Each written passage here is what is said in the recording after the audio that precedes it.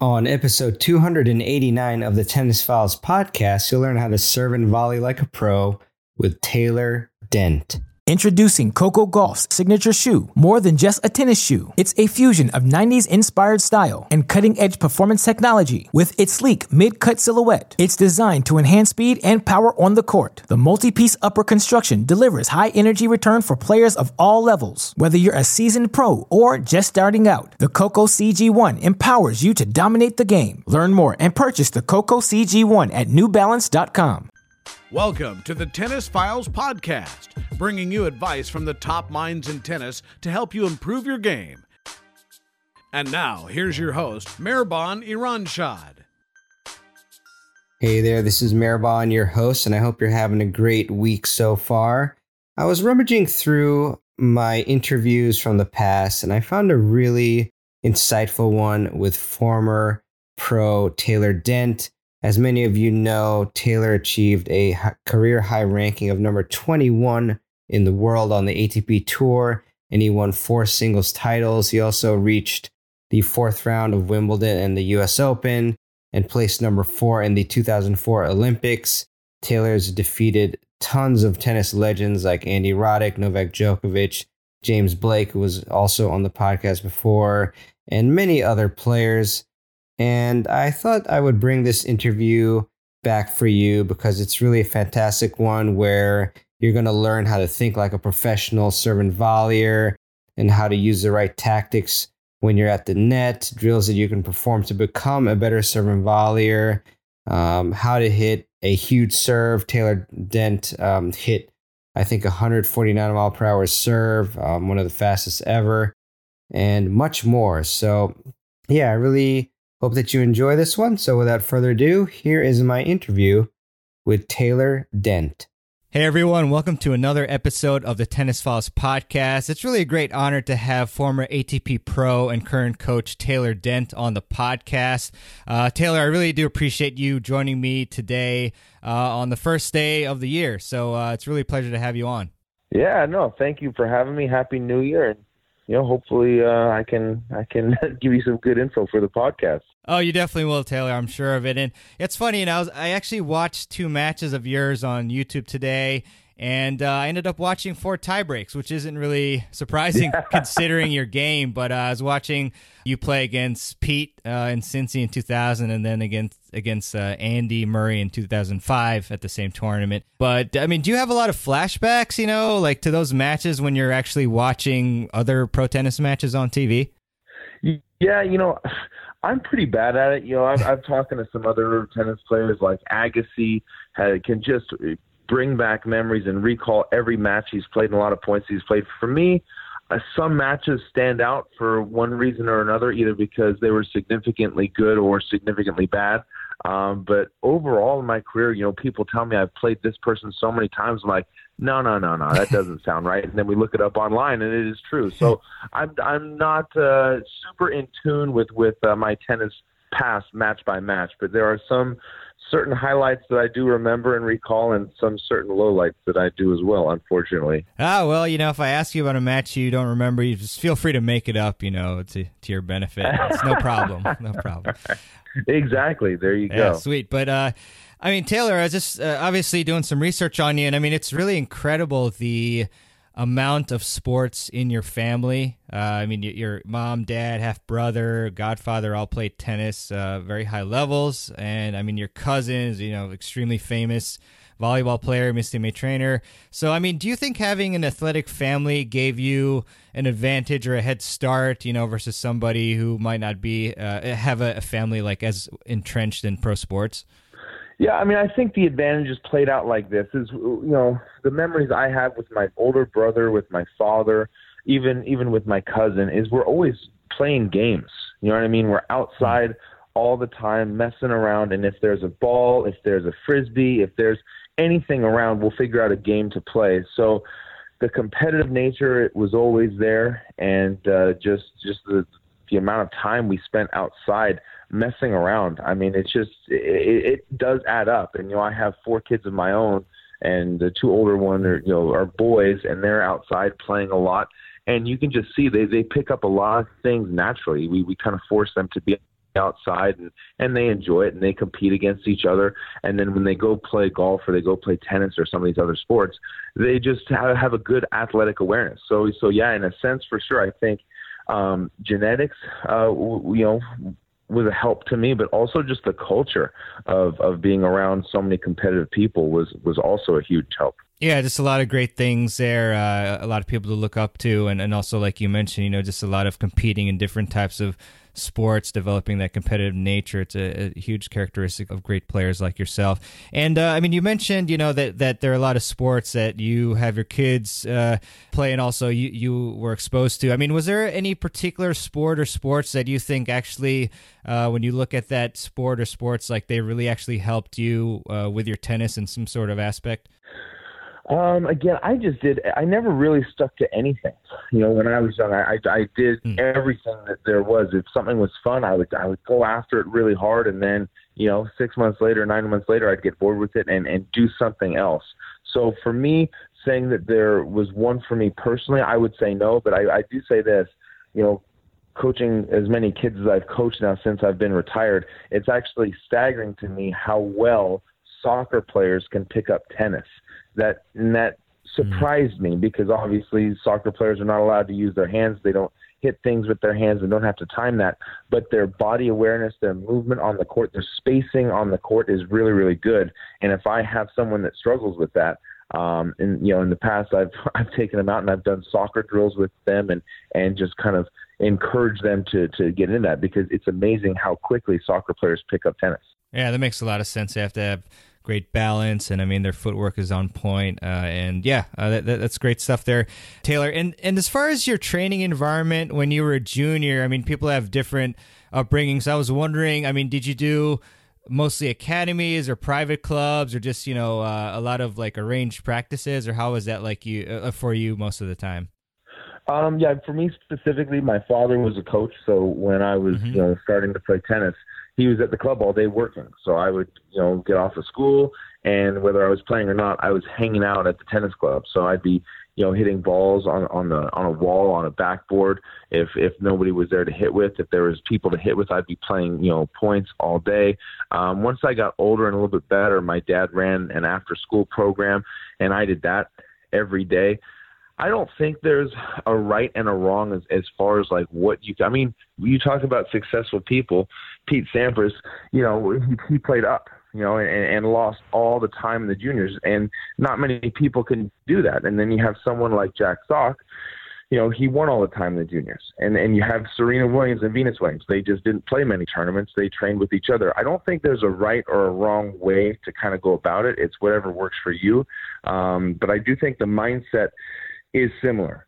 Pete was going out there and he was playing to get better. He was playing with the goal of professional tennis, same as the Williams sisters, kind of same as Jack Sock. So I feel that mindset is a really, really big deal, and that's what I try to impress on the kids that I work with. No drill is perfect and is going to be the magic fix. No match, no set of circumstances is going to be the magic fix.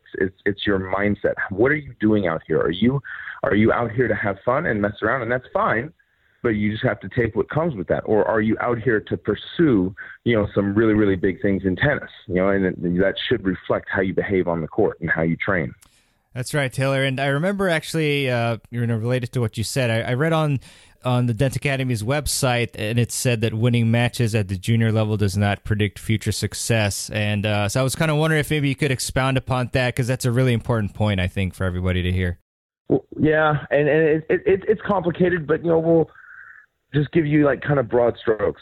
Number one, when you're 10, 12, 14, even 16 years old, the problem is you don't play against that type of opponent forever. Your opponent changes and gets better and stronger and older, more mature, more skilled as you do the same thing. So it's not a stagnant opponent. When you're playing 12 and under tennis, that opponent across the court is going to change so much. Whereas if you kind of relate that to basketball, the hoop's not going to change. Obviously, the defenders will. If you relate it to golf, you could play a golf course 20 years ago, go back, and play it today, and it's going to be roughly the same course, the exact same course. So you kind of have to keep that in mind. And that's why, at younger ages, typically the more consistent players win. and I should say the safer players win. And why that works is, when you're young, you don't have the skill to open up the court, get this, take that safe ball that opponent has hit an angle or hit them off the court, come in and finish a volley off at net. That just doesn't happen at younger ages very often. And if some player can do that, can they do it for a 2 out of 3 set match? Probably not at a young age. And so that's why typically safer players win when you're younger and kind of, coming up and lower levels. But, fast forward, it starts to transition, and it's not really safe to play safe anymore. Because if you put a ball in the middle of the court against somebody in the, top 200 in men's tennis or women's tennis, you're done. That ball's not coming back. You're not going to get that ball back. So what is safe when you're 14 and under or 12 and under, whatever, and even 16 under, is no longer safe when you are 18, 20, 22 and trying to, play high-level college tennis and high-level professional tennis. Yeah, such a great point. Taylor, appreciate that. I mean, I'm living proof of that. I played in juniors and I had my best years probably in the 16s. And then, after that, the players who I used to beat by just grinding them out, they'd have these weapons, and it was really tough to beat them. So I appreciate that. Another point that you made a few minutes ago was about it really depends on the player, whether it's better for them to play up constantly like Pete or like Jack, like win everything in your age group. I was wondering if maybe there is any way to decipher which path to follow depending on what type of player. I mean, it's a trial and error. And you know what? The people who know the player best, that they're the player's full-time coach, the parents, they know what situation is going to be the healthiest for them. I mean, I find it hard when some parents come up and say, my child is starting to do better, we should play them up. And it's like, well, they're, do it for the right reasons. If you're doing it because you're running out of competition, and then that's fine. I get it. You know what I mean?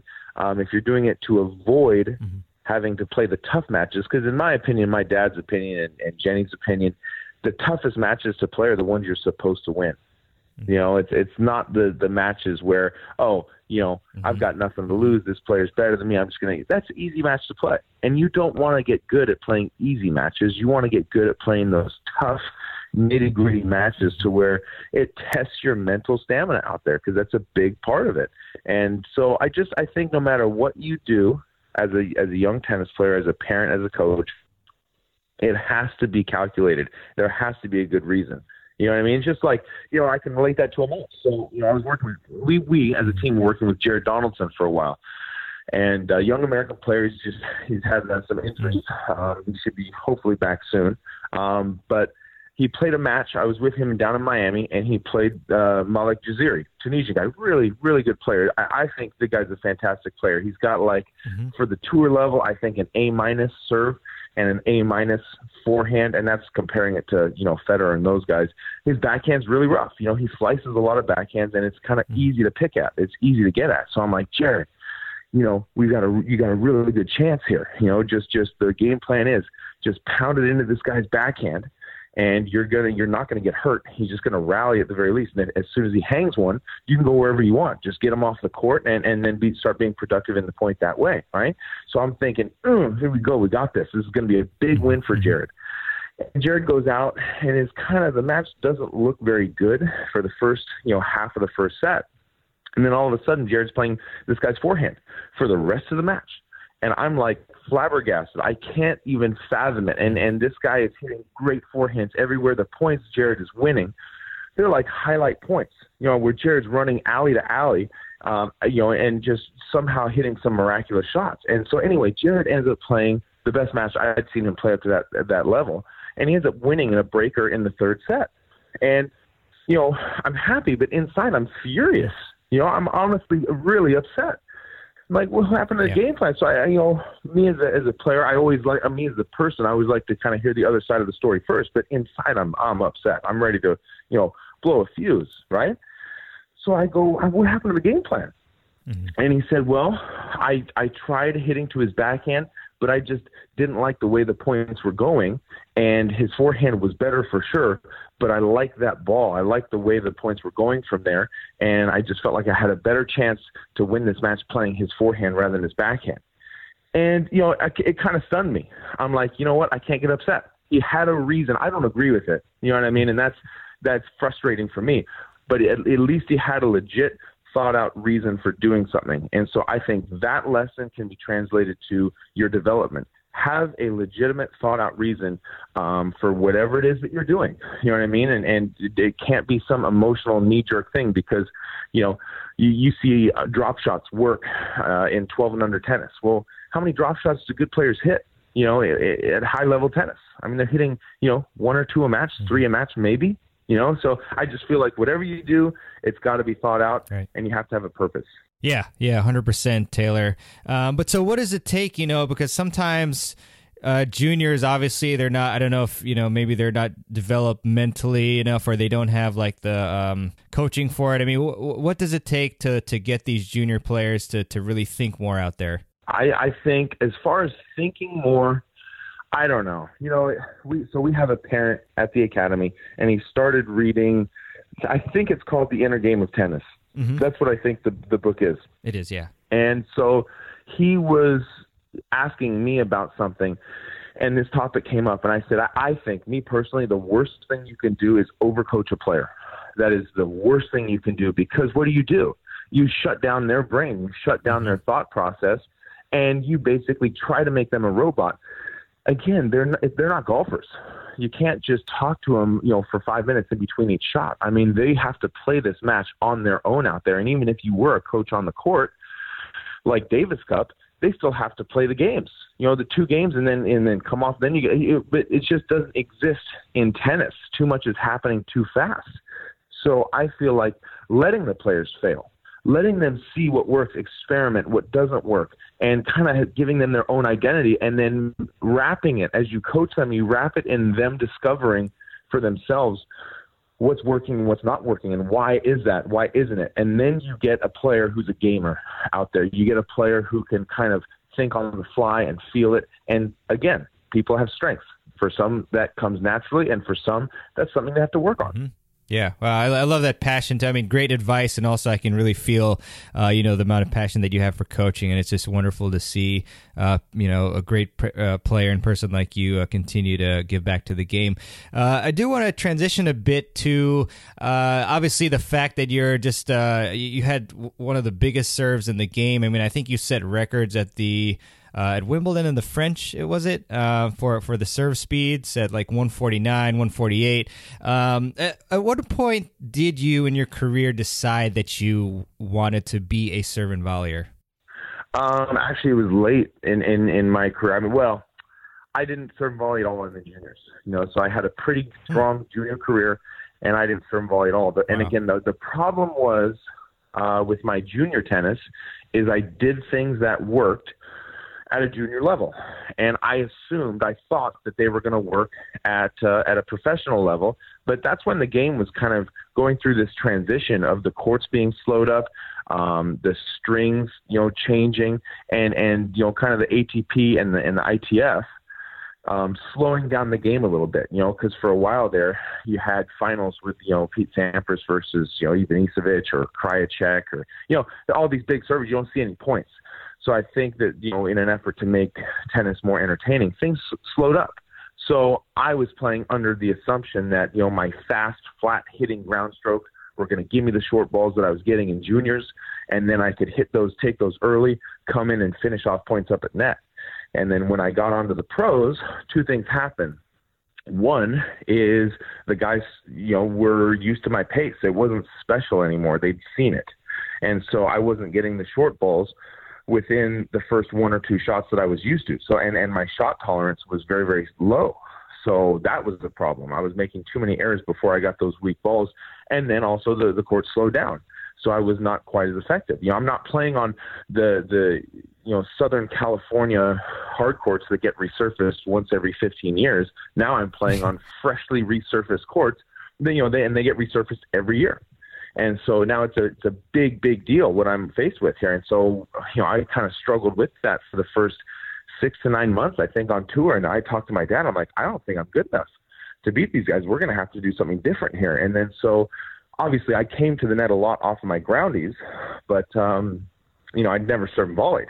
And then at the time, Pete Sampras was still dominating. I'm like, well, shoot, we should try to give this a shot. And that's kind of when I started just dedicating my time, my practice time to first volleys. I would just basically shadow a serve, sprint in. My dad would feed a ball from a return spot, and I would just dive after it and just try to volley it to the open court. Wow. I mean, that's really surprising, the fact that I didn't expect that you didn't really serve and volley as a junior. So that's incredible that you developed that a lot as a pro. And in addition to the drill you just mentioned, I mean, what other types of things were you doing to further cement a serve and volley game in training?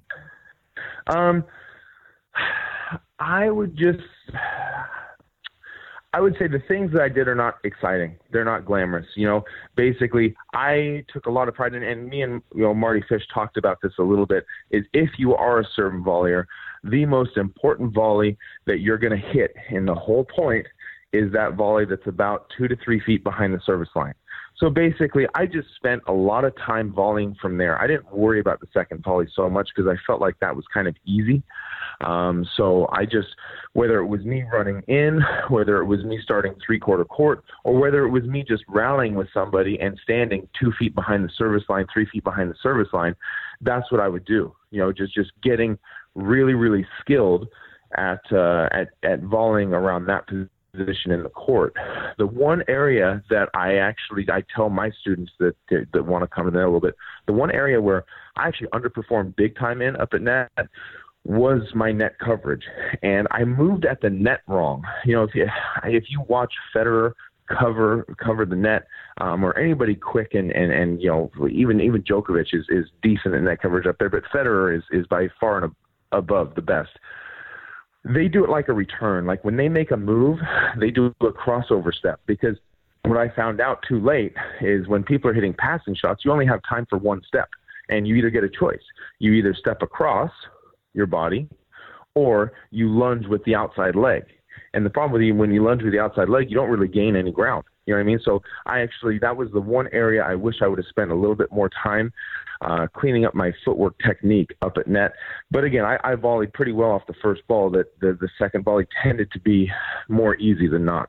Taylor, thanks a lot for that huge point there. And so just to get a little technical, so when you say crossover, can you walk us through which foot is going where? Let's say if you have a forehand volley that you have to get to. Right. So let's say I've hit my serve out wide. Right. I've hit my first volley to the ad court. So I've served to the do side. I've hit my first volley to the ad side, and then that person passes down the line to my forehand volley. So what I would be doing is I would be taking my left foot, so I'm a righty, right? So my left foot would be going across in front of my right foot and reaching as far as I can.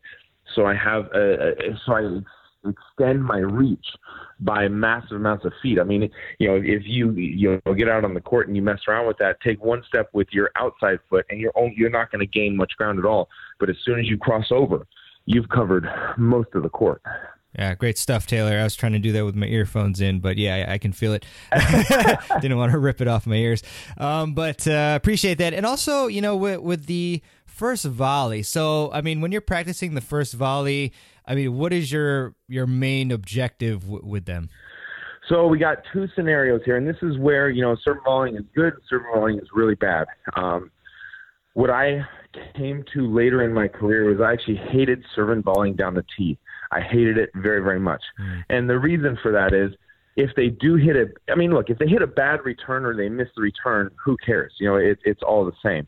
But if they hit a decent return and I've served down the tee, I've actually done them a favor and I've brought them into the middle of the court, which is where they want to be. That's where they want to be for this passing shot.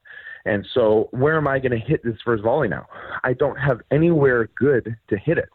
And even if I hit a perfect volley, they're going to have a chance at a passing shot. So I don't like the idea of having to play perfect tennis and then still having a good look at winning the point on me. So if you serve volley down the tee, I don't know, hopefully the opponent has a weaker passing shot side or a side you can read better. If that's not the case, if they pass well off both sides, then you're talking about drop volleys, and that's not easy off of a first volley. Trying to keep that thing low and short so they have to run forward with an open racket face. It's just not great. Now serving volleying out wide, it's interesting. If we talk about a right-hander on the deuce side, it's a no-brainer, and I actually can't believe more players don't use that play because I just feel like it's actually like a certainty. If you hit a good serve out wide, they're way off of the court. You're coming in, so you're taking all this time away from them to recover to the center. All you have to do is get your racket on the ball and poke it to the open court, and that point should be yours the vast majority of the time. I just think that play is a certainty. Serving and volleying out wide on the ad side for a righty, not quite as good, because you don't have that spin working with you to pull them out wide. It just doesn't work out quite as well, but certainly better, in my opinion, than serving and volleying down the tee. Yeah, that makes a lot of sense. I don't know about, I think the slice serve on the deuce side is super effective, and I don't know if maybe it's like they think that, I'm serving into the forehand, but it's actually really pretty difficult to hit a wide forehand return back in a lot of cases, and I think even at the amateur level, a lot of returners are not really moving forward and lateral, forward and lateral. They're moving mostly lateral, so it's a really, really effective serve. Appreciate that. And as far as, so another scenario for you is like, once you get that first volley back and assuming that the opponent has time, like a couple seconds to set up for a pass, what factors are you considering in those like 2 seconds, in figuring out like which side should you cover?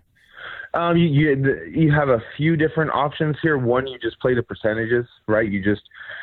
You cover as much court as you can with that one step. Now, you can't cover everything. That's just the bottom line. So if you give the passing guy, and he's skilled, time on that side, you're in trouble. That's the bottom line. You're just going to either have to get lucky or hope they make a mistake, something along those lines. So that's one theory. Just play the angles, the geometry of that passing shot, and just that's why, like, if I approach to the ad side, right, I'm approaching, I'm coming, I'm my court position, I'm off on that same side. You kind of, that old saying, you follow the ball, and it is true. And realistically, you can cut off the angle cross court better that way, right? And you want to take away that straight ball down the line, right? So that's how you cover the most court. The other way you play it is, your people's tendencies. I remember, I was playing a guy, won't say his name, but everybody said he hit his forehand passing shot cross court. So, boom, yeah, that's cheating. You know what I mean? I won so many points just sitting on it. You know what I mean? I wasn't even covering it, but I was just kind of, just waiting for it, if that makes sense. So that's the other way. Is just know your opponent's tendencies. I played another guy who, every time he hit a return, he would pull the return. So if it was, he's a righty, if it was on the deuce side, he'd hit his forehand cross court and he'd pull his backhand inside in. And, vice versa on the ad side, he would pull his forehand return inside in, and then his backhand return would go cross court. So that's cheating. If you know something like that against your opponent, that's a big deal. That's a huge deal. And the last way to kind of cover the net is a little bit what, Federer does it really well sometimes, but the best person at it was Rafter. Rafter would actually bait you into your favorite passing shots, or he would leave something open intentionally. So he'd make it look like there was a lot of room there, and then he would just try to get you to hit the passing shot there, and he'd be anticipating that big explosive crossover step and cut it off, So those are kind of the three theories, concepts that I've seen work consistently when coming to the net. Love that. I really appreciate that, Taylor. It's really gold there. And also just a technical tip. I think, in general, obviously, especially for amateur players, there's certain technical inefficiencies on the volleys and every stroke. But, are there any particular technical pieces of advice that maybe you find yourself telling your students fairly often that you think could be helpful on the volley side? Yeah, there's definitely a handful. One is the obvious one, and it's a must. I've never seen a good volleyer use a lot of wrist on their volleys. So that's number one. You got to grip the handle strong, keep your wrist strong. And the reason for that is why do we want wrist in certain situations? On a serve, man, we want as much as we can get on big aggressive ground strokes, forehand, backhand. Yeah, we want a ton of wrist because that generates easy, cheap racket head speed.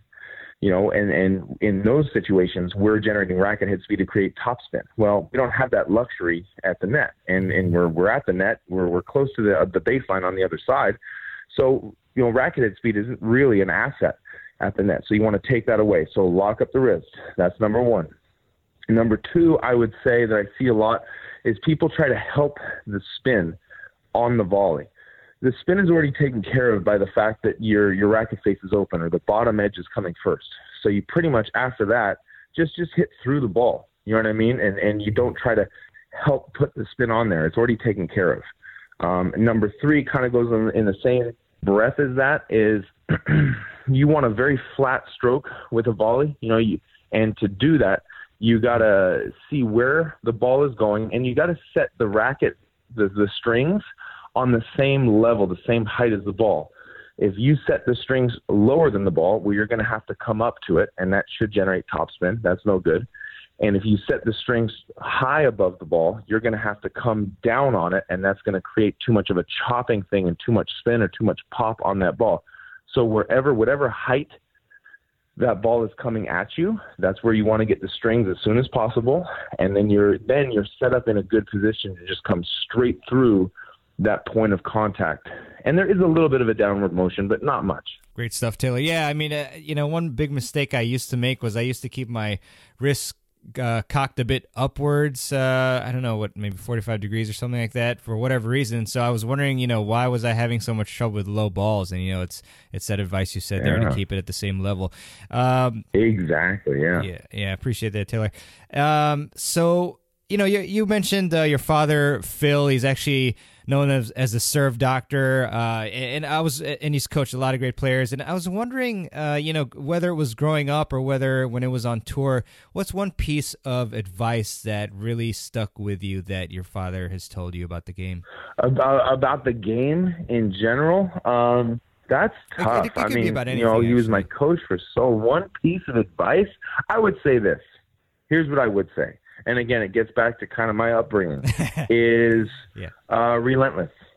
You have to be relentless. You're gonna be faced with so much failure as a tennis player. It's absolutely staggering, and it's all on you.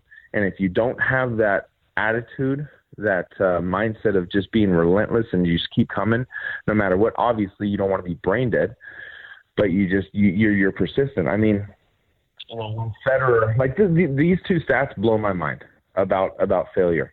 When Federer had like the greatest 4 years that tennis has ever seen, when he first started dominating tennis, he only won 52% of those points over those 4 years.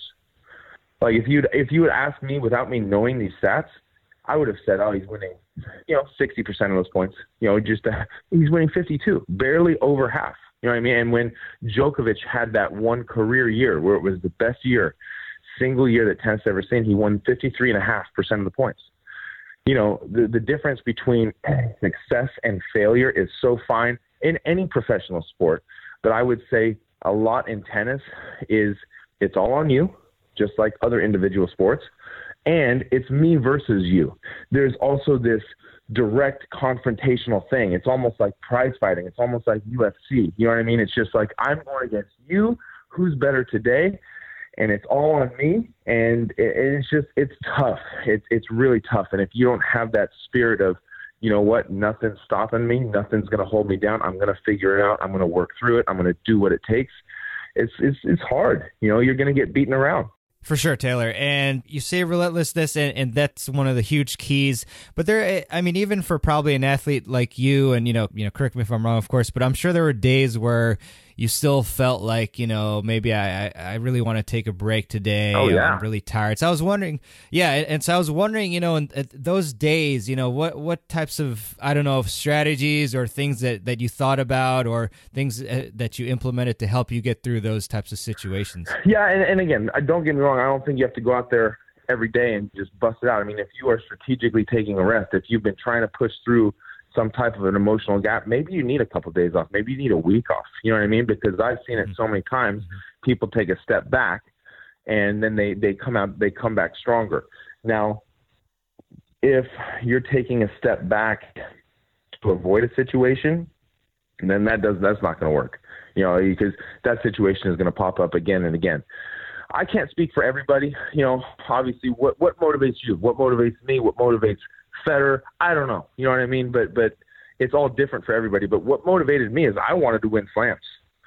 I mean, I couldn't sleep. Like if you ask my wife, Jenny, she was with me out on the tour, I couldn't sleep some nights because I just was up thinking about my game.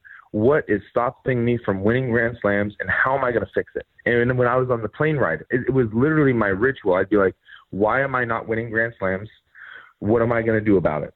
And that was kind of what motivated me. And I didn't really have too much of an issue to get up and practice because I felt like practice was the key to me winning those Grand Slams. That's what I believed. And I just wanted to make sure that whatever I was doing on the practice court was taking me towards winning those Grand Slams. I didn't want to be wasting my time out there. Now, if I didn't have an answer, if I didn't have a strong feeling of what was going to take me in that direction, you better believe I'd be lost. You better believe that I would be unmotivated and not want to go out there. But I thought about it so much, and I asked so many people. I wanted so many opinions. Not that I agreed with any of them or a lot of them, but I just wanted to make sure that I was looking at my game unemotionally and from every angle possible. Gotcha, Taylor. Yeah, that's passion right there, and really guided you, and you had a tunnel vision, and that's fantastic. It's a time of goals. Although they say that it's better to focus on systems and goals. So I was wondering if you have any pieces of advice, given that it's New Year's and people will set their goals, and then about 80% of them will stop pursuing them, in 2 weeks. But I was wondering, if you have any advice about maybe being able to actually stick to those goals and persevere. I tell you what, I'm horrible. I'm actually horrible at goals outside of the tennis court. Like, I set goals for getting fitter and doing this and doing that, and I'm bad. So I can't really speak to goals off the tennis court. On the tennis court, I was really good. And I wish I could translate that to my life a little bit better, but it just doesn't seem to happen. But I'll tell you what I did. So the biggest goal experience that I had in my career was when I had my back surgeries. And then, that was a year-long process. I was in bed, and all of a sudden the doctor said, it healed up really well. I think you should try to play tennis again. Like when I had those surgeries, I thought I was done, and so boom, now all of a sudden I've been out of the game for so long. I've been in bed for a year straight. How am I going to get back to this? And I was working with Trevor Molwad down in Florida, and he really taught me the power of achieving goals. Okay, so whatever you do, make sure it's easy and it's achievable. Nothing is going to be more demoralizing than not achieving your goal. So what I mean by that is, for me, my first goal to get back on the tennis court was just to walk down the street and back without stopping, because in the beginning I couldn't do that. That's a small goal, and if I know I can achieve that if I just spend a few days doing it. So you achieve that, and there's this kind of, even if it's a dumb little goal, there's this thing. These modern games you play, kind of like I don't know whatever these games are, but they give you these little quests, these little objectives within a level, and they can be meaningless and stupid, but just that achieving that little objective encourages you to keep going. It's like a little pat on the back type of thing. So I would say with goals, make them very small and make them very achievable. Yeah, that is really great advice, Taylor. I think that a lot of people, first off, they'll set these really high goals, like, I want to start working out, an hour a day exactly. And you might as well just set the goal of like, I'm going to work out like 10 minutes a day for 3 days. And then, you get that going, then you just build up from there. Exactly. And also I know there's a lot of people who, they set a goal to lose 100 pounds. And even though they've lost like 7 or 8 pounds in a couple weeks, they think of like the end, how much they have left rather than appreciating how far they've come. So, that's great advice there, Taylor. Introducing Coco Gauff's signature shoe. More than just a tennis shoe, it's a fusion of 90s inspired style and cutting-edge performance technology. With its sleek mid-cut silhouette, it's designed to enhance speed and power on the court. The multi-piece upper construction delivers high energy return for players of all levels. Whether you're a seasoned pro or just starting out, the Coco CG1 empowers you to dominate the game. Learn more and purchase the Coco CG1 at NewBalance.com. Hey, it's Kaylee Cuoco for Priceline. Ready to go to your happy place for a happy price? Well, why didn't you say so? Just download the Priceline app right now and save up to 60% on hotels. So whether it's Cousin Kevin's Kazoo Concert in Kansas City, go Kevin, or Becky's Bachelorette Bash in Bermuda, you never have to miss a trip ever again. So download the Priceline app today. Your savings are waiting. Go to your happy place for a happy price. Go to your happy price, Priceline. And, you gave us some amazing advice on the volleys, so I can't help but ask you about the serve. And this is kind of maybe a silly question, but Taylor, what is the secret to hitting a 149 mile per hour serve? Well, I think there's a lot. I think there's a lot that goes into it. I mean, obviously, sure. I don't know if the term kinetic chain is correct, but it's more or less correct. You know what I mean? You need to be firing your body parts in the right order. I would say the most, and this is where I will disagree with kind of the common thought is I don't think the legs are a huge deal for increasing speed. Now for creating spin on the ball, they are a massive deal. But for creating speed, not so much. The shoulder turn, think about like a baseball pitcher. When they've got a runner on first and their back is to first base, they don't have the luxury of that big shoulder turn. You know what I mean? So they just do a little quick one, and because of that, the quality of the pitches deteriorate, right? When there's no runners on and he doesn't have to worry about somebody stealing the base, you see this huge, massive shoulder turn. Why is that? They're loading up for that power. So I'd say that's a big one. Another power killer that I see is when people they get in their trophy position right before they're about to explode, and the energy on their elbow is already spent. And what I mean by that is the hand is already laid back on the wrong side of the elbow. Like if you think about having your palm down and then shooting that elbow forward, and that starts that throwing motion. It's more, throwing and hitting a serve is more about the elbow coming, forward in the throw or up and forward for a serve, rather than the hand going backwards. You can't have the hand going backwards. It actually kind of stays in the same area as the elbow comes forward. So that one is a big one that I see all the time. People bring the hand backwards, and it just kills the elbow's whippiness. The other thing is, the wrist snap. Everybody snaps their wrist. You can slow-mo everybody. It's like a forehand. Everybody snaps their wrist. The timing of when that wrist snap happens, though, is everything. So if it's happening during contact or after contact, you're losing out on a ton of racket head speed. It's actually, you have to start that wrist snap before contact even happens.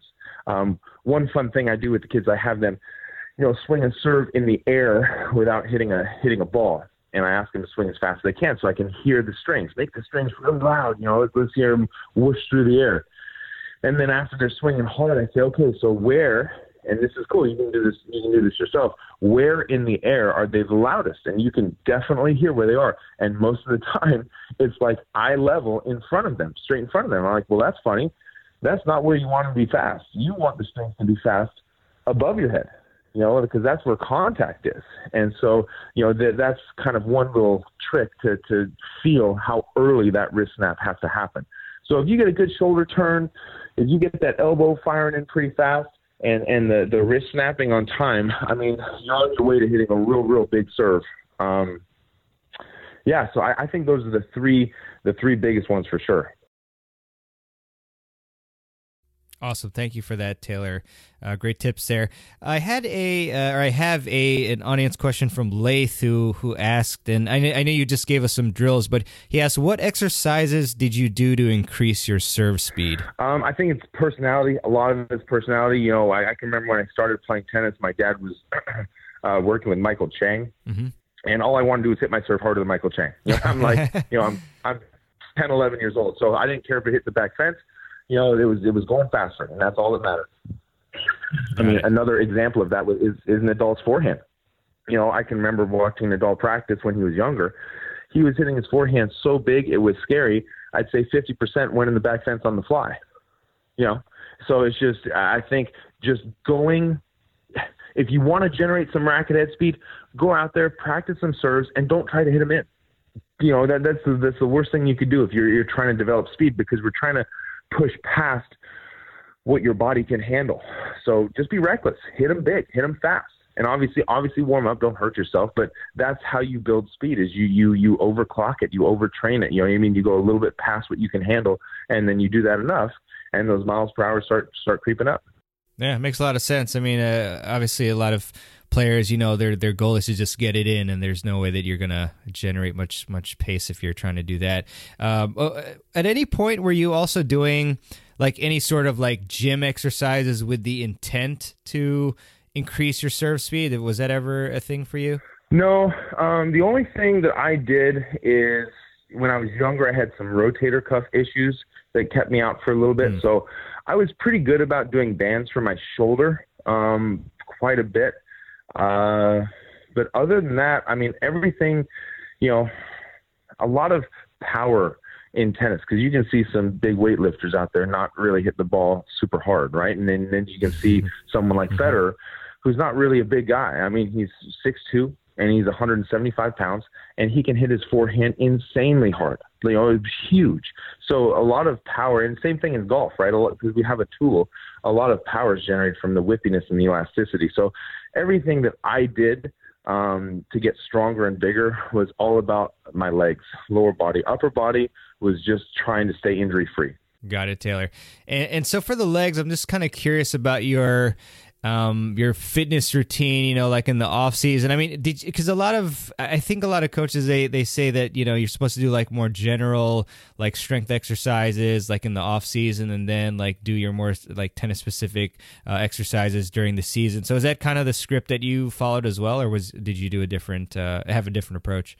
I would just say whenever you have time to train, you train hard, you know, because you spend a lot of time out on the road. You're not going to go train hard when you're out trying to be fresh for the next match, you know, and you just, so I would say that, like, if you're back and the best time to train, honestly, if you are out on the road, is right after you lose.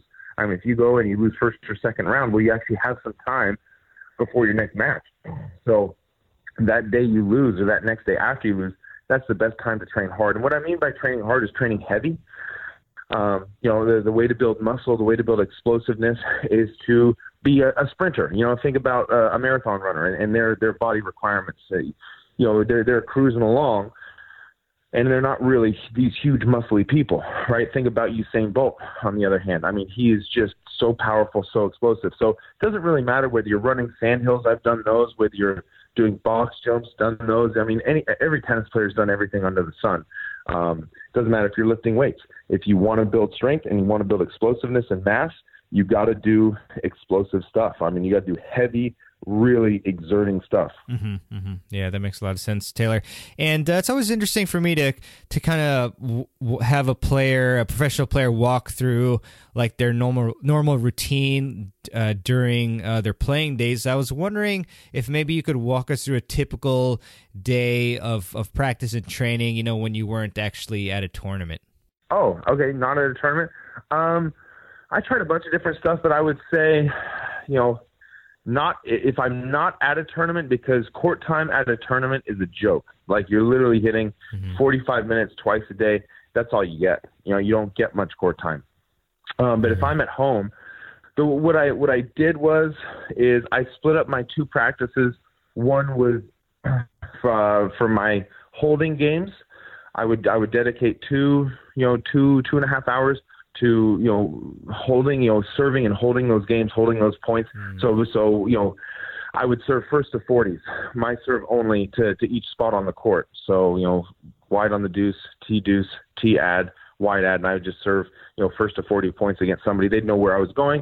And it's just to kind of get build that skill, get that endurance up, get those reps in for being able to do it over and over and over. And just so I was less bad each time, right? And that would generally take about 2 hours or more. I would do some type of holding drill, you know, and for me that was volleying. And then I'd go get a quick lunch, and then in the afternoon I would do 2 hours of some type of breaking drill. You know what I mean? To do groundies, returning, just getting run around the court, scrapping, digging, and just, you know, I like to split up my practice that way. Yeah, and I was at an academy for a little while right before I got hurt, and I did a little bit differently there. I would use the points.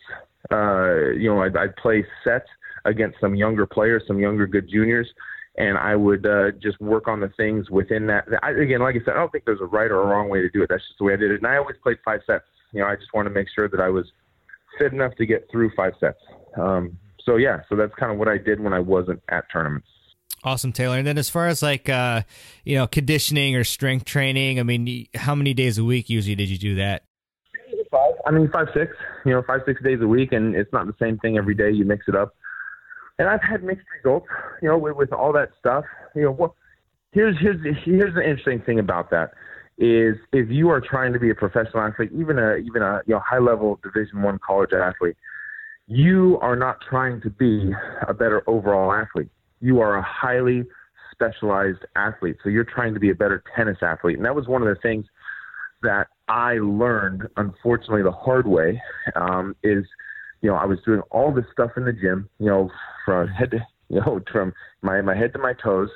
And I found after like 6 months of doing it, 9 months of doing it, my performance on the court was actually starting to deteriorate. And I just was, talking to the training team we were kind of going through. And they're like, well, look at all of your stats in the gym. They're all getting better and better and better. And that's when they said, you're just such a better overall athlete now than you were when you started 9 months ago. And that's when it hit me. And I said, you know what, you're exactly right. I am a better overall athlete. I don't think anybody can argue with that. But I'm really trying to specialize here. You know what I mean? I'm not trying to be a better overall. I'm trying to be a better tennis athlete. And that is very specific.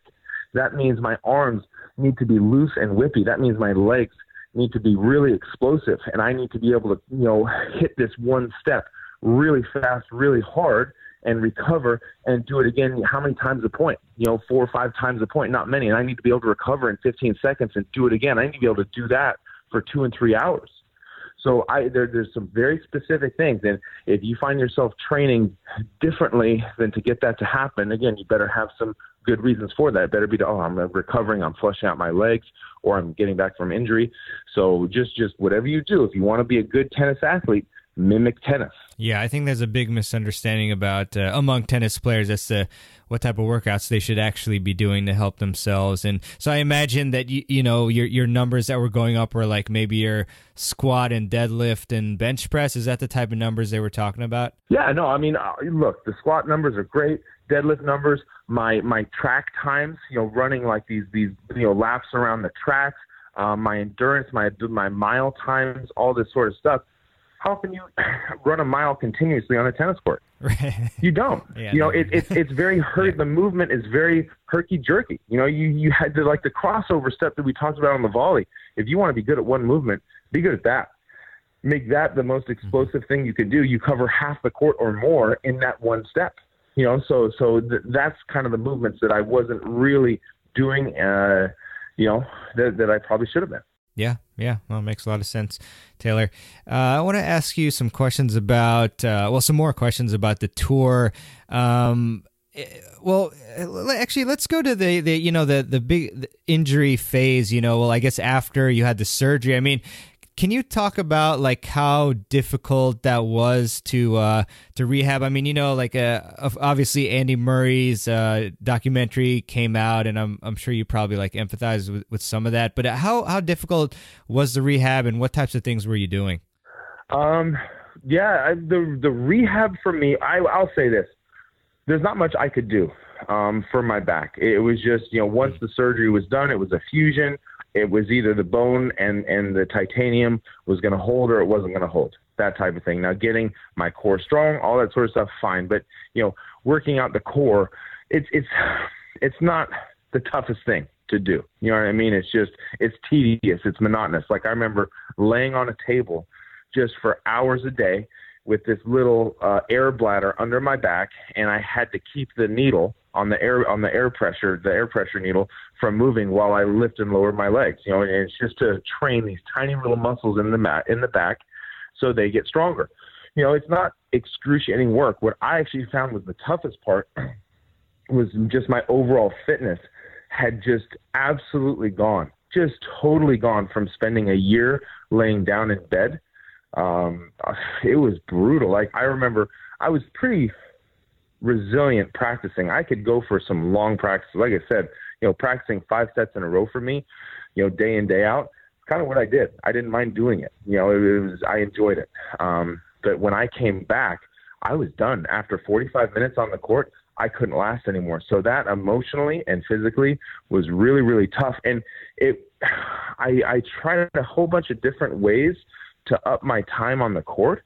And I just really found that, man, being out that long and being that inactive, it was hard to overcome. Like really, I never fully did, to be honest with you. Even when I came back and I got back to like 75 in the world, I was not in great shape. I mean, I was still kind of trying to get in shape as I was coming back.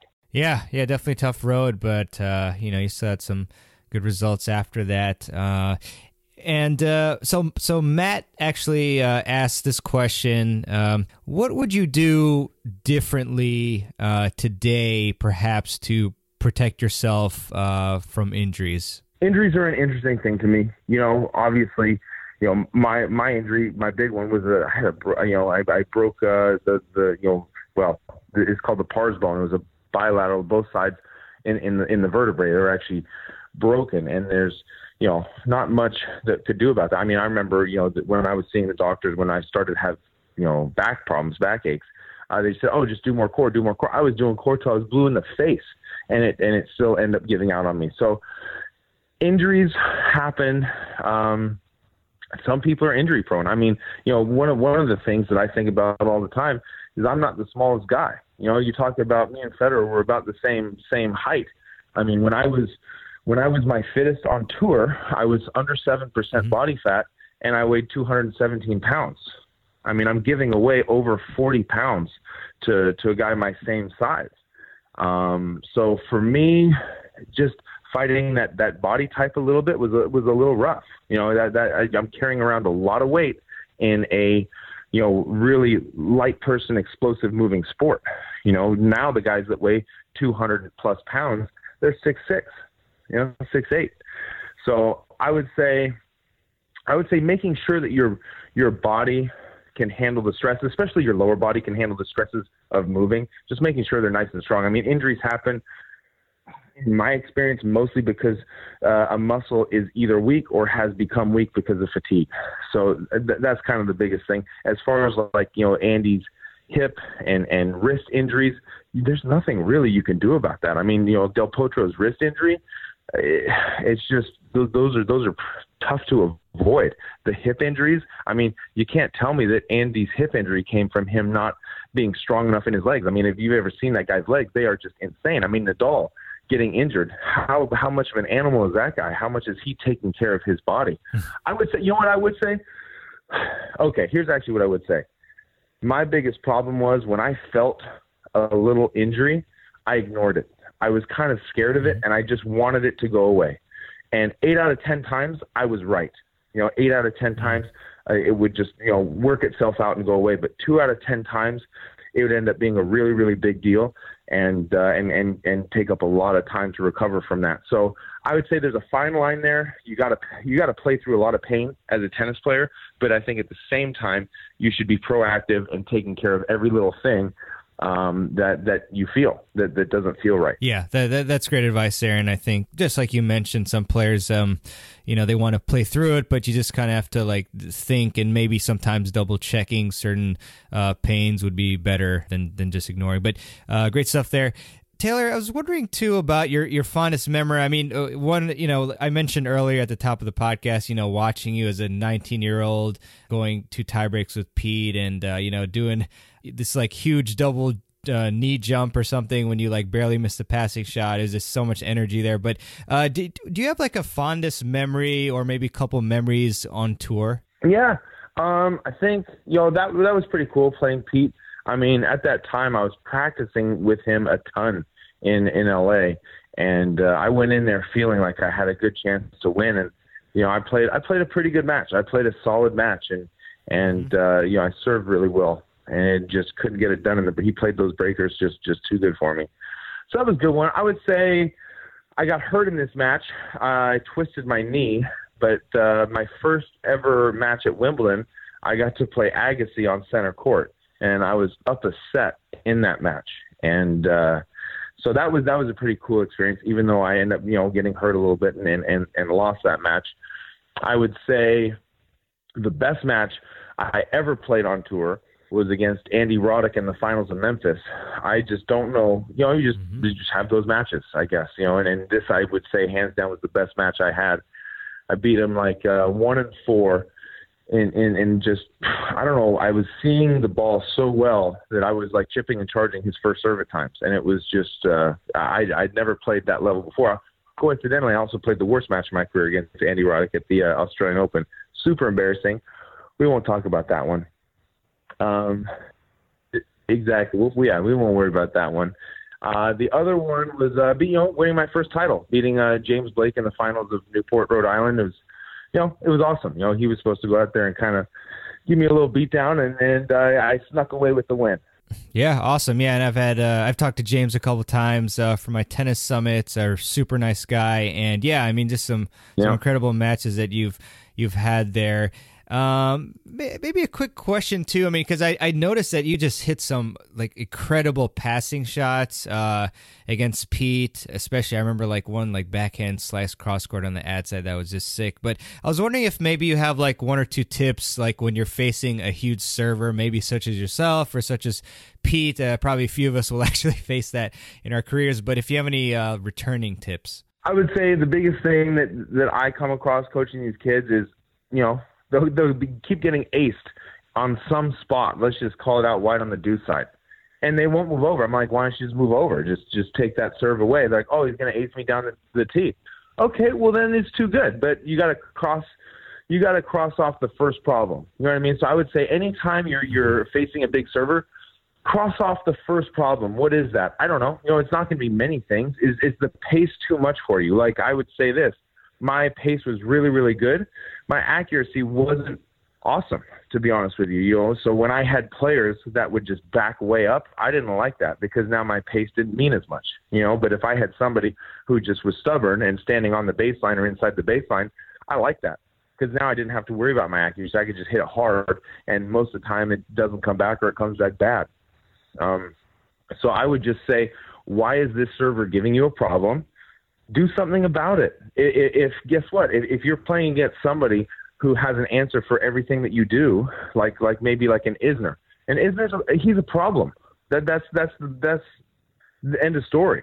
He's got big pace. So if you stand in close to cut off his angles, in his height on the bounce, he's going to start hitting them fast right at you. If you back up, he's going to hit huge angles and get you off the court. That's why he holds serve, 90 whatever percent of the time. It's a real big problem to handle. And that's why having a great serve is such an advantage because you have that first shot that really puts you ahead in the point if you have a good serve. Yeah, for sure, Taylor. Appreciate that. And so I want to ask you, obviously, about your transition, to the Dent Tennis Academy at the Birch Racquet and Lawn Club. That your wife Jenny was a fantastic player in her own right, and Phil opened up. So, I mean, first off, what made you decide to finally retire in 2010, and then your thought process about next steps after that.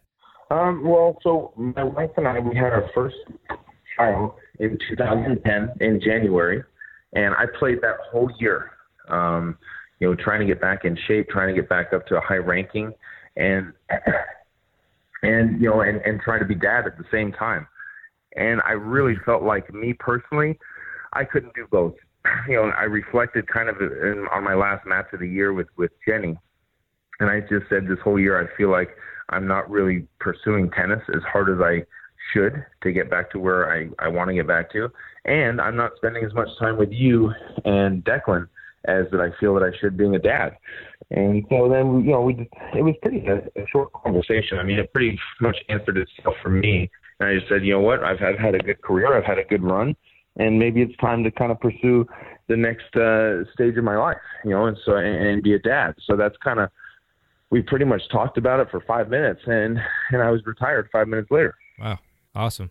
Wow. Great. I love the conviction there. And, it's just obviously, I'm not sure the right word, but, touching and very admirable that, you putting your family first there.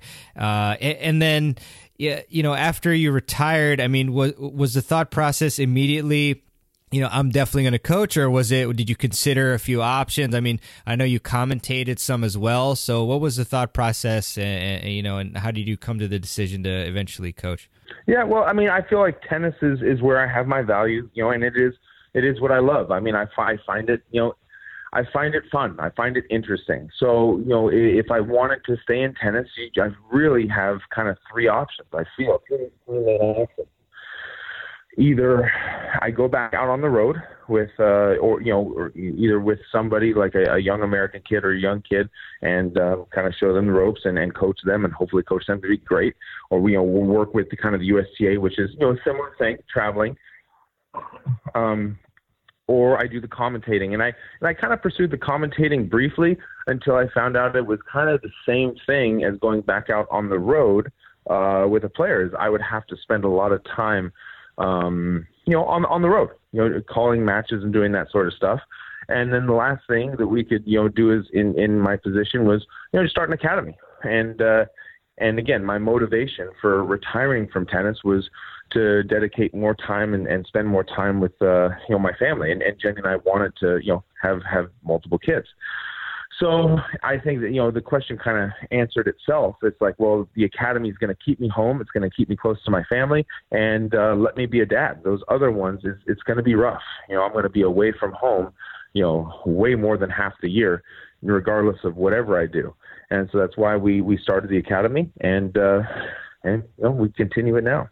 Yeah, and I mean, it looks to be a fantastic academy at the Birch Racquet and Lawn Club, and you're, coaching a wide spectrum of different skilled players there. I was wondering, what is one aspect of coaching? And I'm sure that, having a dad who's a great coach, that you probably were, somewhat of a natural, at least at coaching. But I was wondering if there are one or two aspects of coaching that you've gotten better at as time has gone by. I would say motivating the player. Motivating somebody else for me is a little foreign. I just probably talking to me, you can hear I'm pretty motivated to be successful in tennis, and I never had to ask me to practice. In fact, well, whatever. There's a story where I was sneaking out to practice on the road to hit extra serves when the coach I was with at the time didn't want me to.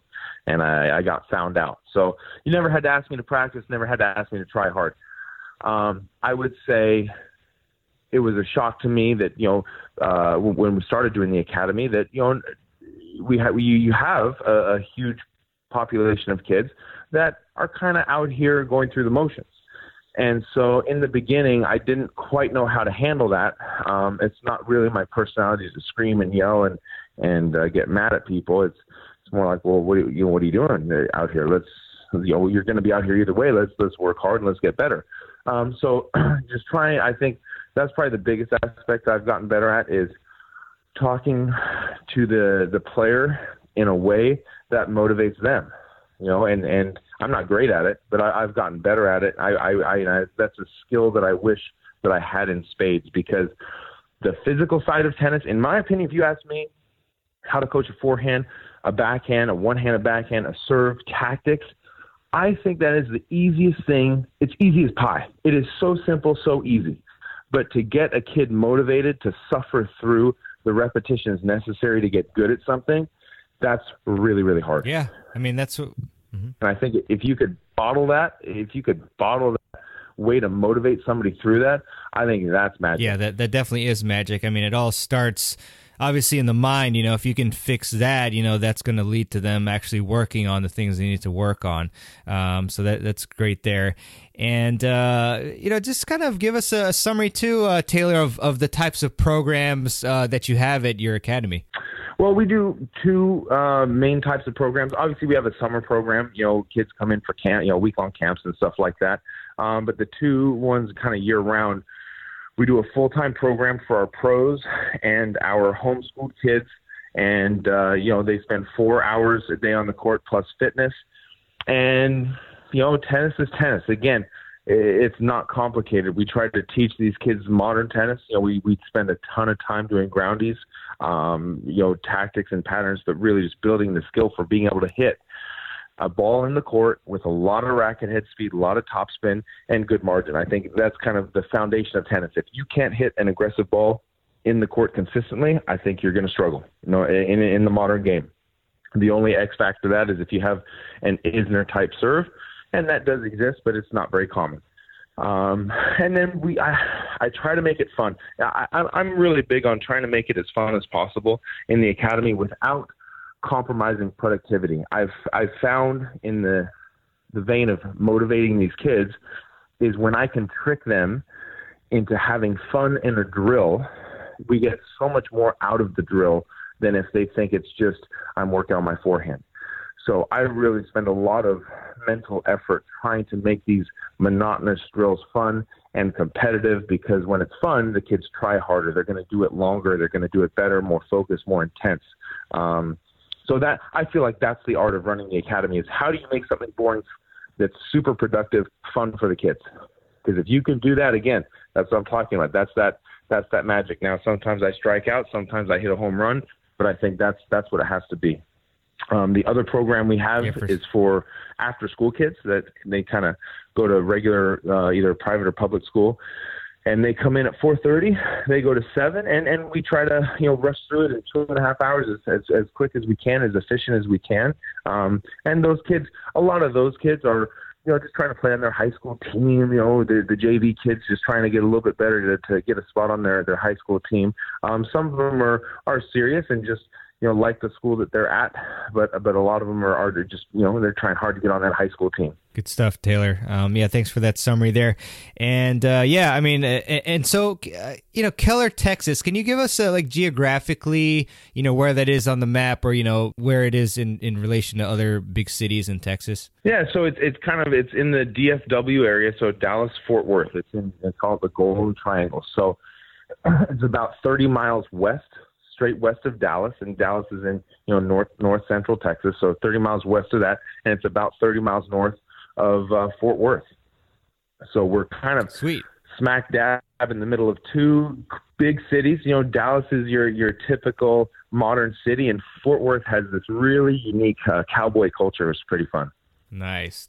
You ever do the Texas two-step? You dancing a lot these days, Taylor? You know what? You don't want to see me out there. I don't know. I save everybody the site. All right, I'm hoping there's a YouTube video out there somewhere. I'll search tonight after this interview. But I really, obviously, if you go to the academy, you're going to have people like Taylor and Jenny and Phil out there. I mean, all just incredible players and coaches there. So definitely want to check out the Dent Academy for sure. Taylor, one other question, from the audience, if you don't mind, from John. I mean, he was wondering about, your perception of the current state of U.S. men's tennis, which I think he listed. I don't know if the numbers are correct, but probably are. He said 1 in the top 20, 8 in the top 100, 14 in the top 200. So what's your perception of the current state of U.S. men's tennis and its implications for player development? Yeah, I mean, if you compare it to, 30, 40 years ago plus, obviously it's it's not as dominant, right? I mean, normally we're seeing 2 out of the 3 guys be Americans. 2 out of 3 top guys be Americans. To get it back up there, you got to embrace where the game is and who's winning. All the players that are winning get to spend a lot of time on slow courts, and you get someone like Federer. Growing up in Europe, half the year they play on fast indoors, half the year they play on slow clay courts. So that's pretty well-rounded games. That's pretty well-rounded stuff, and so I think learning that is important. I feel also just from what I have seen, again, I'm not the final authority by any means, but I feel like there's not enough focus in American tennis on trying to be professional, because if you are trying to be professional, you will watch those professionals and you will emulate and imitate those professionals and do what they do. I feel like there's a lot of motivation to make it to college tennis, and if you watch college tennis, it looks a lot different than if you turn on the TV and watch Djokovic and Federer and Nadal play. I think that's a big part of it is just what are we investing? What are you as a player investing your time being good at. If you're investing your time at being a safe tennis player, then college is going to be, kind of the goal for that. I mean, if you're like those guys are hitting the ball so hard. My dad just spent 2 weeks in Dubai. So Miramar Kecmanovic, he's the young Serbian kid. He's like 69 in the world, 59 in the world, something like that. He wanted my dad to look at his serve. So my dad went over to Dubai to help him with his serve, and he's training with Karen Khachanov. He's training, alongside Tsitsipas. Federer was there. And Dad just is saying that it's just, what it was when I was playing against Federer and Nadal and Djokovic. These guys are hitting the ball huge. He said Tsitsipas's racket hit speed on his forehand, he said it might be the biggest one out there now. He just said these guys are swinging so fast, and that's not what you see, in junior tennis. You don't see, it feels like there's too much at stake with each win and each loss. It's not like we're focused on the bigger picture. I mean, I know I had that focus, and it took pressure off of me for the juniors. I wanted to play professional tennis since I started playing tennis, and so I was always doing what Boris Becker was doing. I was always doing what Pete Sampras was doing or Pat Rafter was doing. I was not doing what the successful juniors were doing because that was not my goal. And then they're very, contrasted. And then that's kind of where, even Jenny said, I had a different feeling about me and the juniors. She grew up playing juniors kind of alongside me. It's just like, I just went about it differently. And so that's all I would say. It's just like, whoever you're emulating out there, make sure that is in line with your goal. If your goal is to play professional tennis and be that one person extra inside the top 20, well, play like those guys in the top 20. Do that. If your goal is to be a good 16-year-old, then fine, play like those good 16-year-olds, but you're going to get different end results. Got you, Taylor. And it's possible when some people hear this, they might misconstrue and think like, oh, well, it might be too risky to like play just to be a pro and skip college, but you're not saying that, right? Like you're basically saying like just game wise, develop it as if you were, for the pros, but you can obviously still go to college if you want and just as long as you're playing. Yeah. Absolutely. I think absolutely. I think, you use the college thing as like the best insurance policy ever. You go there and like with my son. So my son is 7 years old, right? And he's interested in tennis. So he's playing tennis. My older son plays golf. Anyway, and I'm telling him, I'm showing him video. He wants to hit a one-handed backhand. So I'm showing him videos of Gasquet. I'm like, fine, if you want to hit a one-handed backhand, it better look like this. You make it look like Gasquet. So he's on YouTube watching slow motion of Gasquet's backhand. And he likes Dominic Thiem. He likes his forehand. So I'm like, fine, make it look like that. You know what I mean? And so I would never do anything with my son that I thought was going to hurt him in the long run. I feel like I am trying to push him to play the way the pros do. And guess what? He's going to get better doing that. I mean, it is a very effective style of tennis. And if he's not good enough to play pro, well, then fine. Then we do college. But I think that if you set the goal for college tennis, I feel like it limits the game style a little bit. But I am by no means you have to turn pro out of high school. By no means by that. Maybe 20, 30 years ago, yes. But in today's game, and the reason why I say 20, 30 years ago is because people were retiring when they're 32. So if you go spend a few years at college, that's a lot of your professional tennis career right there. Now you see guys who are playing competitive tennis at the highest levels, and they're almost 40 years old. So I think that's a game changer, and it opens up the opportunity to confidently go to college. Yeah, great advice there, Taylor. I mean, first off, though, why aren't you showing your son your one-handed backhand? I think you should be looking at your strokes there. Well, it's funny you say that. So when I was coming back from my back surgeries, the guy who was helping with my goals and motivating me, he created these highlight discs. He got a whole bunch of matches that I played against some really good players, and they're just highlight discs. That's what they are. They're on DVDs. And my wife, Jenny, she kept them.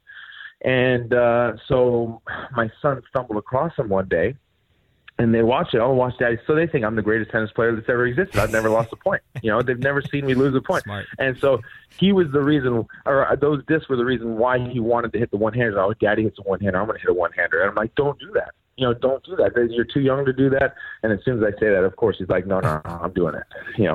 Well, you know what? You've given me a brilliant idea to make a highlight video of myself for my future kids. I like it. I appreciate that, Taylor. I'm going to do it. So, Taylor, just a couple more questions for you. I hope these are fun for you. And again, I mean, this has been an incredible conversation. I can't say enough about your passion for the sport and also just how much fun this has been. But question for you here is, if you could write anything on a billboard that would be posted up in the most highly trafficked area near your hometown, what would you want it to say? And it could say, stuff about like anything you want. Anything I want. That's right. Maybe except expletives. We might want to leave that out if you. No, I wouldn't do I'm just expletives. kidding. I wouldn't do expletives. I guess, well, the biggest passion right now that my wife and I have is we're Christians. And so it would obviously be along those lines. Something of if you haven't explored that, I would highly encourage you to explore that. I was actually an atheist at one stage and became a Christian because of Jenny, and it's definitely changed how I see life and how I battle through the struggles. The struggles have meaning now, whereas before it was just unlucky. It was just this or just that. So that's what I would put something up there that said something like that. Look, if you never explored it before, just take a peek. You'll be surprised. Very cool, Taylor. Appreciate that. And another one for you. If you could give 20-year-old Taylor Dent advice, what would you tell him? 20-year-old Taylor Dent advice? He wouldn't take it. He's stubborn. Assuming he did, that he would. Assuming he would, I'd say, what I would say? I would say use as much wrist as you can on your forehand and stop serving the ball line so much. Got it. Cool. And what are 3 books that you would gift to your students to help them become better tennis players? Man, I actually read this Golf is Not a Game of Perfect. I know it's a golf book. I think it applies to tennis. Huge so. I mean, unbelievable. Outliers, right? About how much struggle it takes to succeed and how many hours of investment it takes to succeed. I know there's more subjects to that book than just that, but I think that's a big point that hits home. What other book would I say? Man, I don't know.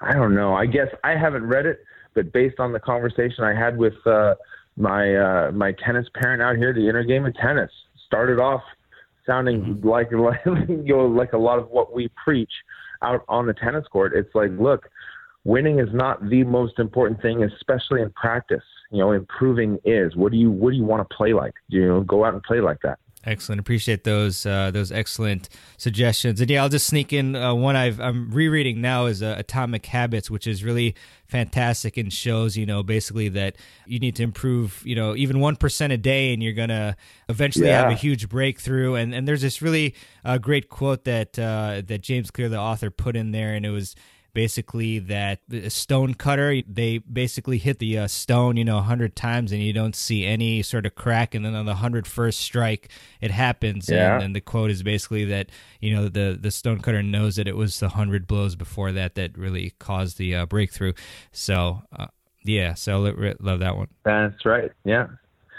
No, there was a similar book. With that title. I think it was called The Power of 1%. And it was that kind of concept. It was just try that 1% more each day than your running mate, right? And that 1% adds up over time to be this, huge gap in level awesome. And skill. Taylor, where can we connect with you online or in person? Online?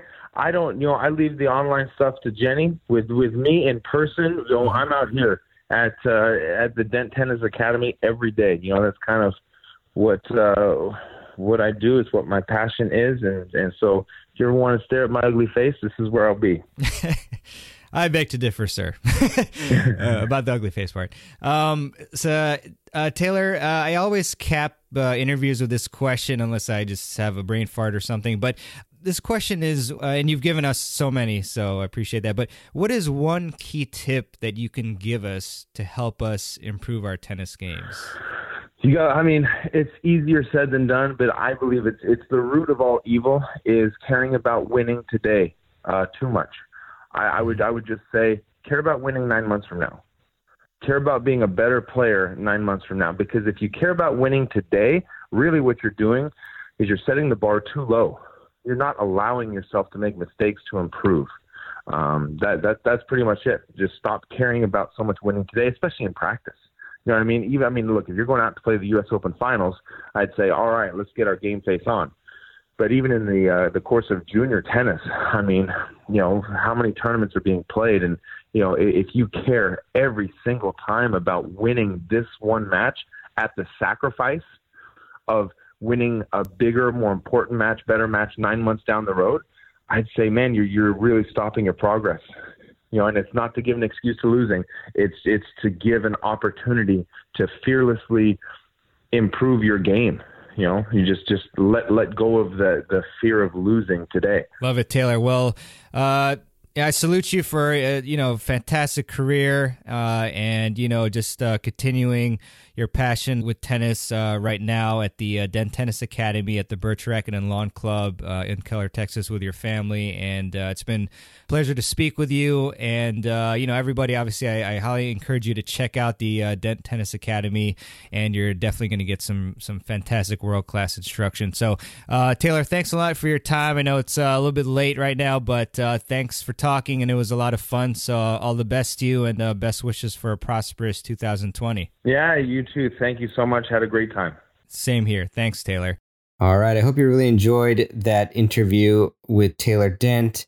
And if you did, and if you get value from the podcast, I would really appreciate it if you would leave a review for the show. And you can do that at tennisfiles.com/Apple Podcasts or on your favorite podcast app of choice that you use to listen to the show. And I'd also like to leave you with a quote, as I do at the end of every show. And this one is, sometimes we're tested not to show our weaknesses, but to discover our strengths. I really love that quote.